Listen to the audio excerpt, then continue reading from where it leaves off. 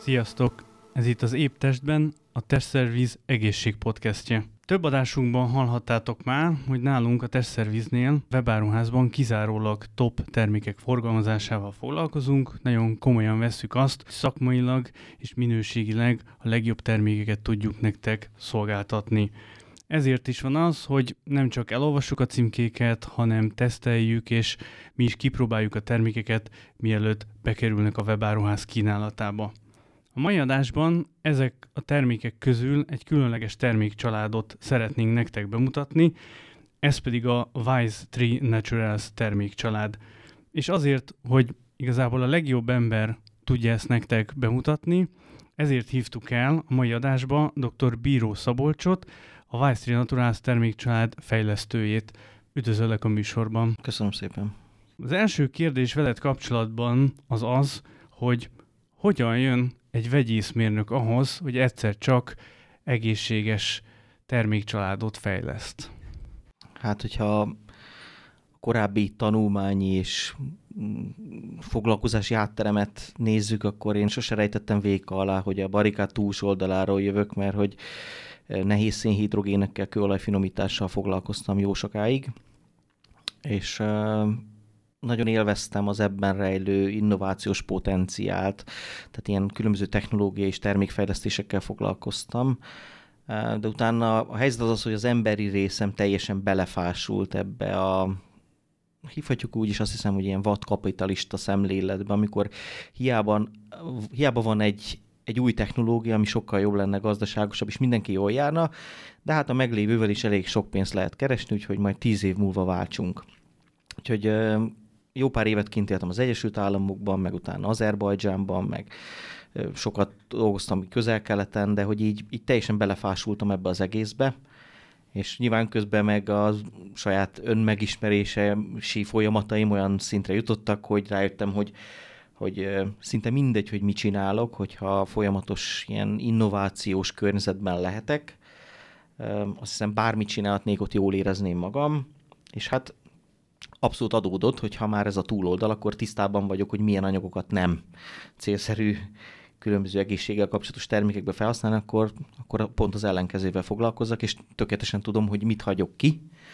Megértem a technológiai részleteket, és elég nehéz ilyen szempontból megvezetni, mert hogy tudom, hogy ez hogy működik a másik oldalon. Tehát, hogy valójában így. Hogyha szakmailag értékeljük a múltamat, akkor azt gondolnám, hogy számtalan olyan sikerben volt részem, ami a gyakorlat szempontjából így megvalósult. Tehát például az elmúlt 40-50 év egyik legnagyobb magyar kőolajipari fejlesztése is kapcsolható hozzám. Én voltam az első számú fejlesztője ennek a technológiának, aminek az a lényege, hogy használt gumiabroncsokból származó őrlemények útépítési bitumenekben, majd aszfaltokba keverésével mennyire drámaian lehet növelni az utak élettartamát, és hogy számtalan e köré kapcsolható különböző technológiai újítás meg anyagfejlesztés volt, de hogy ezek mind nagyon-nagyon szépek, de hogyha a gyakorlatban ezt elnyomják profit érdekből, akkor gyakorlatilag én nem voltam boldog ebben a rendszerben, és ez volt a saját magam számára egy nagy felismerés, hogy nekem valami mást kell csinálnom, és új területre kell levezni. Amikor rájöttél arra, hogy neked megvan a tudásod, meg most már a kíváncsiságod is, hogy oké, akkor mi az, amit az egészség területén ne vigyünk be a szervezetbe, honnan jött az, hogy te most elkezdjél terméket fejleszteni? Kőolajipari kalandozások után, amikor már így saját részre elkezdtem különböző döntően kozmetikumokat fejleszgetni, egyszerűen Magyarországon jött egy ilyen felkérés, egy ilyen lehetőség, hogy egy hormonrendszerre ható krémet, ez lett a ciklusbarát krém, hogy csináljak egy ilyet. És én örömmel álltam a kihívás elé. Én magamra csak egy tárgyemberként gondolok, ami azt jelenti, hogy az adja az igazi boldogságot, mint egy kisgyereknek, amikor a meleg pocsolyába tapicskolsz, hogy egy gondolatból utána létrejön valami, és jellemzően egy tárgy. És hogyha megnézzük, hogy mi emberek mit tudunk csinálni, tehát vannak, akik tanítanak, és abban rejlik örömüket, én nem annyira ebben. Vannak, akik gyógyítanak, én azt gondolom, hogy ebben sem, mert hogy igaz, hogy kapcsolódik, de hogy én létrehozni szeretek dolgokat. És hát valahogy az élet így abba az irányba terelt, hogy először saját célokra kezdtem el különböző dolgokat kísérletezgetni, és akkor utána jöttek az egyre komolyabb kihívások, amik szintén részei a személyiségemnek, hogy ezeket nagyon szeretem, és azt hiszem, hogy elég jó a kudarc tűrő képességem is, mert ugye a valódi kutatás fejlesztési folyamatoknak én azt mondanám, hogy ilyen 95% az kudarc. Csak abból tanulsz, és akkor utána tovább lépsz. De hogy mindig a gyakorlat a lényeg, és én a mai napig úgy állok ezekhez az egészhez, hogy tök jó a tudomány, ahhoz, hogy a gyakorlatot támogassa. De valójában mindig a gyakorlat számít, és ez mindent felülír. A VTN termékeknél azt látjuk, hogy nagyon erős a női vonal. Hogy jött ez létre? Jól érzékeljük-e, hogy ez volt a kiinduló pont? Abszolút, tehát hogy szintén az élet terelt ebbe az irányba, hogy szükség lenne az első, azt gondolom, ilyen mérföldkőnek számító termék, az a ciklusbarát krém volt, amit olyan jó 1,5 évig teszteltünk, és egészen fenomenális eredmények, gyakorlati eredmények jöttek ki a tesztcsoportból, és gyakorlatilag így kezdődött ez az egész a hormonrendszer irányából, amikor az volt a cél, hogy lehet a hormonális egyensúlyt megteremteni, mert hogy az a világ, amiben élünk, azok a szennyezők, amiket kapunk, a levegő, az ivóvíz, a táplálék, minden bizonytalan, minden kiszámíthatatlan, de gyakorlatilag az, ami terheli a szervezetünket, az elég nagy egyensúlytalanságot okoz a hormonrendszerben, és akkor úgy kezdődött ez az egész, hogy oké, fejlesztünk olyan termékeket, amelyek ezt segítik az egyensúly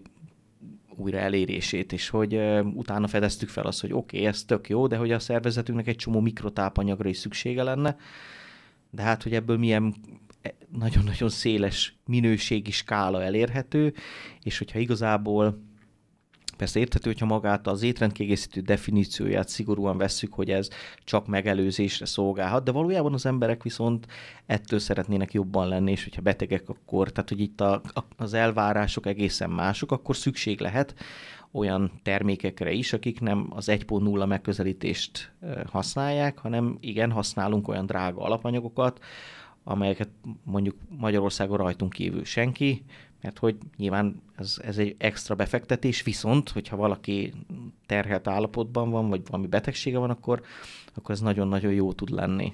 Tehát szükség van rá, én így gondolom. Úgyhogy így jött a hormonrendszer után a vitaminok, ásványolajok, nyomelemek, ugye a mikrotápanyagok, majd most jelen pillanatban az emésztőrendszer, mert hogy azt vettük észre, hogy akinek hormonrendszer érintettsége van, annak nagy valószínűséggel van emésztőrendszeri érintettsége van, és úgy utána még lehetne sorolni, de hogy körülbelül így kerek az történet.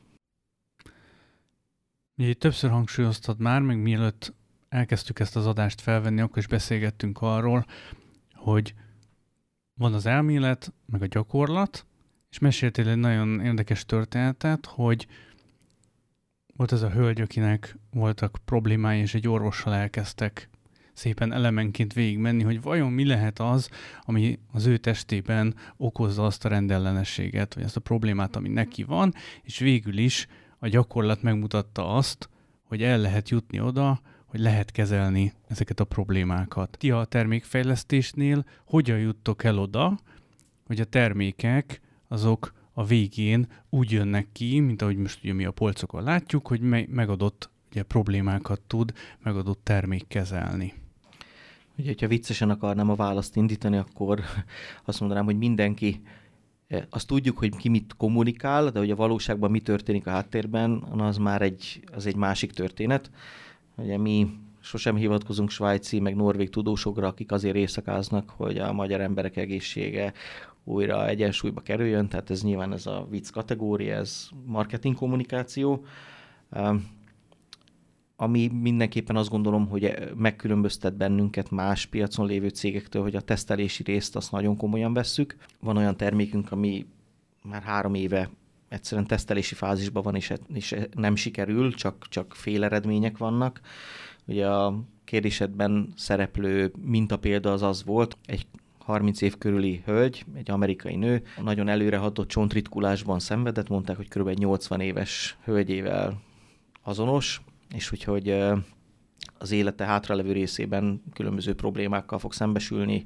Nagyon sok gyógyszert felírtak, de ő nem akarta ezt ennyiben hagyni, és talált egy olyan orvost, aki kizárólag vitamin, ásványanyag és nyomelem bevitellel kívánta orvosolni ezt a problémát, de arra jöttek rá, és természetesen ennek könyvtárnyi szakirodalma van, hogy a mikrotápanyagokat nagyon sok esetben célszerű elkülönítve bevinni a szervezetbe, időben elkülönítve, ezért a nőnek gyakorlatilag folyamatosan csöngött a telefonja, hogy mikor mit kell bevennie, tehát szinte óránként, és kb. Egy 1,5-2 év alatt nem, hogy megállították az állapotromlását, hanem teljesen visszafordították, és teljesen egészséges, most már olyan 50 év körül van, tökéletesen egészséges lett, úgyhogy ez adta számunkra az ötletet például a multivitamin fejlesztésnél, hogy igenis figyeljünk erre oda, mert hogy ennek van jelentősége, és tudjuk, hogy nagyon sok multivitamin van a piacon, és az emberek döntően abban az esetben keresik ezeket a termékeket, amikor csak kvázi placebo szinten az egészséggondozásukat egy kapszula bekapásával le akarják tudni, de hogy ilyenből sok van, mi ott akartunk, ami működik is. Úgyhogy értem, hogy macera 8 kapszulát bevenni naponta, hát igen, csak hogyha valaki érdemi hatást ad, akkor ennek ez a következménye, vagy ez ezzel jár, ezt mindenki el tudja dönteni saját maga. És hát nyilván itt még az is hozzátartozik, azt hiszem az egészhez, hogyha a szakirodalomban teljesen ellentmondó információkat bukkanunk, körülbelül egyébként olyan 1000 összefüggést tártunk fel, hogy mit mivel igen, meg mit mivel nem, meg mi, ami kiegészít, mi, ami gátol, vagy összegző hatások is vannak. Szóval akkor mindig a gyakorlathoz fordulunk, hogy mi a klinikai tapasztalat azzal, hogyha ezt ezzel, akkor mi van. És ezt olyan emberek szájából, akik tényleg maguk is művelik, nem pedig vadidegenek leírják különböző kutatási jelentésekben, amit azt se tudjunk, hogy ki finanszírozott. Szóval körülbelül így működünk, és a tesztet igazoljuk.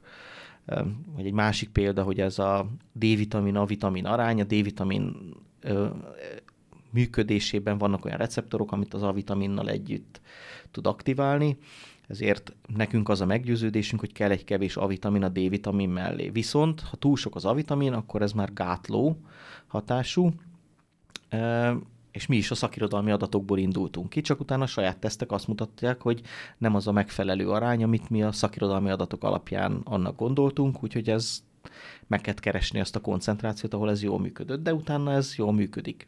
Ezért persze ebből adódik egy következtetés is, hogy mondjuk a piacon lévő multivitaminok, ahol egy dózisban megkapja mindenki a napi D-vitamin meg A-vitamin adagját, az nagy valószínűséggel nem igazán alkalmas D-vitamin pótlásra, úgyhogy hát mindenkinek ajánlom ezt megfontolásra. Most a hallgatókban is felmerülhet az a dolog, hogy jó, de hát ők is akár ha felmennek az internetre, akkor ott rengeteg információhoz hozzá lehet férni, és akár még ellentmondóak is tudnak ezek az információk lenni. Mi a tanácsod azoknak, akik benne vannak egy problémával, vagy egy helyzetet akarnak kezelni a testükkel kapcsolatban, és ellentmondó információt találnak, hogyan tudnak jobban dönteni? Ez egy fogós kérdés, de hogy mivel annyi termék van, mint égen a csillag, ezért én mindenképpen használnék egy előszűrő rendszert, de nem ez lesz a lényeg, hanem majd amit utána mondok. Az előszűrő rendszer az számomra az azt jelenti, hogy ha valaki nagyon rossz minőségű anyagokat használ, akkor szerintem nem csak a terméket érdemes kizárni, hanem magát a gyártót és annak összes termékét is, mert akkor a gyártónak nem feltétlenül azon az zászlójára tűzve, hogy a fogyasztók egészségét hogy lehetne csúcsformába hozni.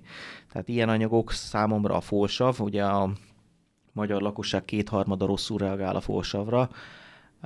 Én azt gondolom, hogy aki folsavat tesz bele, az nem érdemes arra, hogy a vásárlói bizalmat megkapja, de például ugyanilyen mumus nálam a cianokobalamin formájú B12, ugye itt az a lényeg, hogy ez egy kémiailag ez egy nitril funkciós csoport, és nagyon leköti a szervezet antioxidáns rendszerét.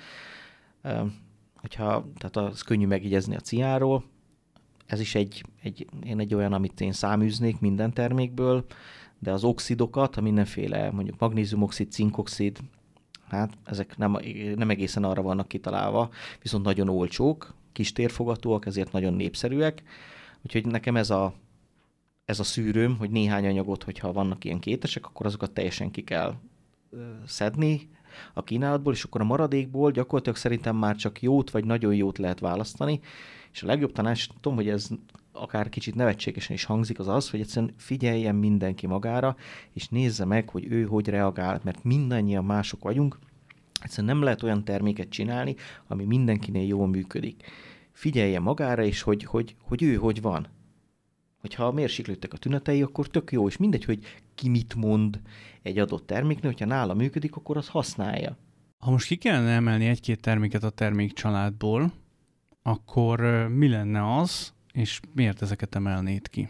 Ez egy jó kérdés, mert ha a saját szempontjaimat nézem, akkor számomra az okoz igazán örömet, amit nehéz volt megcsinálni. Persze ez kívülről abszolút nem látható, hogy mi ez, meg hogy. Ilyen szempontból azt hiszem, hogy mondjuk a magnézium krémünk az nehéz volt a technológiáját összerakni, mert ugye a magnézium, hogyha megfelelően nagy koncentrációban szeretné valaki használni, akkor nagyon lágyítja a terméket, és erről van is egy ilyen régi sztorim, ahol kérdeztem egy szakmabeli termékfejlesztőt, hogy neki hogy sikerült pont magnéziumból testvajat csinálni, hiszen ez gyakorlatilag szinte kizáró ok, mert egy testes krémet nem lehet telerakni magnéziummal, és akkor mosolygott, és mondta, hogy hát csak ott meg kellett sózni gyakorlatilag az üstnek a tetejét, nem kellett bele túl sok magnéziumot tenni. Ja, mondom, azt oké, akkor az így rendben vagyunk, de hogyha valaki tele akarja tenni, akkor az egy nagy műszaki kihívás. Egyébként meg a termék felhasználói szempontból értékelve gyakorlatilag ilyen órákon belül hat. Tehát például az édesapámnak a lábgörcseire már első alkalommal tökéletesen működtek éjszaka, és ez így nagyon jó érzés volt számomra. A többi termékünk közül így nehéz kiemelni egyet-kettőt. Talán nyilván nekem ez a ciklusbarát krém, ez azért ezt emelném ki, mert hogy nehéz volt megcsinálni, teljesen ellentmond a szakirodalmi információknak, mert ugye a szakirodalom mond ezt, azt, de hát a gyakorlat meg totál mást mondott. Tehát volt olyan 60 pluszos hölgy a tesztelők között, akinek a libidóját az égbe emelt, és mondta, hogy a férje aranykeretes képkeretbe kirak bennünket a hálószobába, úgyhogy nem volt gyakorlatilag petefészke sem, tehát remekül egyensúlyozott nála. Volt olyan, akinél elmaradt a nőgyógyászati műtétje, és mondta az orvos, hogy nem tudja, hogy mit csinál, de hogy oké, hogy ez hogy folytassa. De hogy ezek az apró sikerek, amik így visszaigazolást adnak, amikor tényleg valami olyasmiben nyúlunk bele, ami teljesen formabontó. Persze értem, hogy a piacon ezt nehéz elmagyarázni, de nem baj, mert ez egy belső öröm az, ami igazából viszi ezt az egészet, és utána meg úgyis majd jól alakulnak a dolgaink. Én bízom a gondviselésben, meg az egészben, hogy ez a megközelítés a helyes. Így önazonos, azt hiszem, ez a legjobb kifejezés erre. Zárásképpen arra kérlek, hogy ha van olyan tanácsod, tipped, amit az egészséges életmód, az étrend-kiegészítők, vagy ennek az egész témának a kapcsán szeretnél mindenképpen, hogyha tudnának a hallgatók, akkor azt megoszt velünk. Azt hiszem, ugyanazt a klisét tudnám pufogtatni, mint mindenki más, hogy aludjunk eleget, egészséges élelmiszerek lehetőleg biogazdálkodásból, gyakorlatilag minimalizáljuk a toxinok bevitelét, tehát hogy ezek a klasszikusok vannak, tehát erre az egész étrendkiegészítősdire abból a kényszerből van szükség. Én azt gondolom, hogy az életmódunk, ez a nyugatias életmód, ez annyira eltávolodott attól, amire gyakorlatilag ki vagyunk találva, tehát hogy ez gyakorlatilag a nonsens kategória, és tök jó lenne, hogyha ebbe az irányba így vissza tudnánk találni, úgyhogy én mindenkit bátorítok. Meg hát talán az, hogy ha valamit csinál, akkor azt vegye talán komolyan, és itt az a lényeg, hogy ő magára figyeljen, hogy ő hogy van. A többi az abszolút nem számít. Nagyon szépen köszönöm, hogy itt voltál, és hogy segítettél a hallgatóknak. Én is köszönöm a meghívást. A hallgatóknak köszönjük a figyelmet, ne felejtjétek, hamarosan találkozunk. Sziasztok!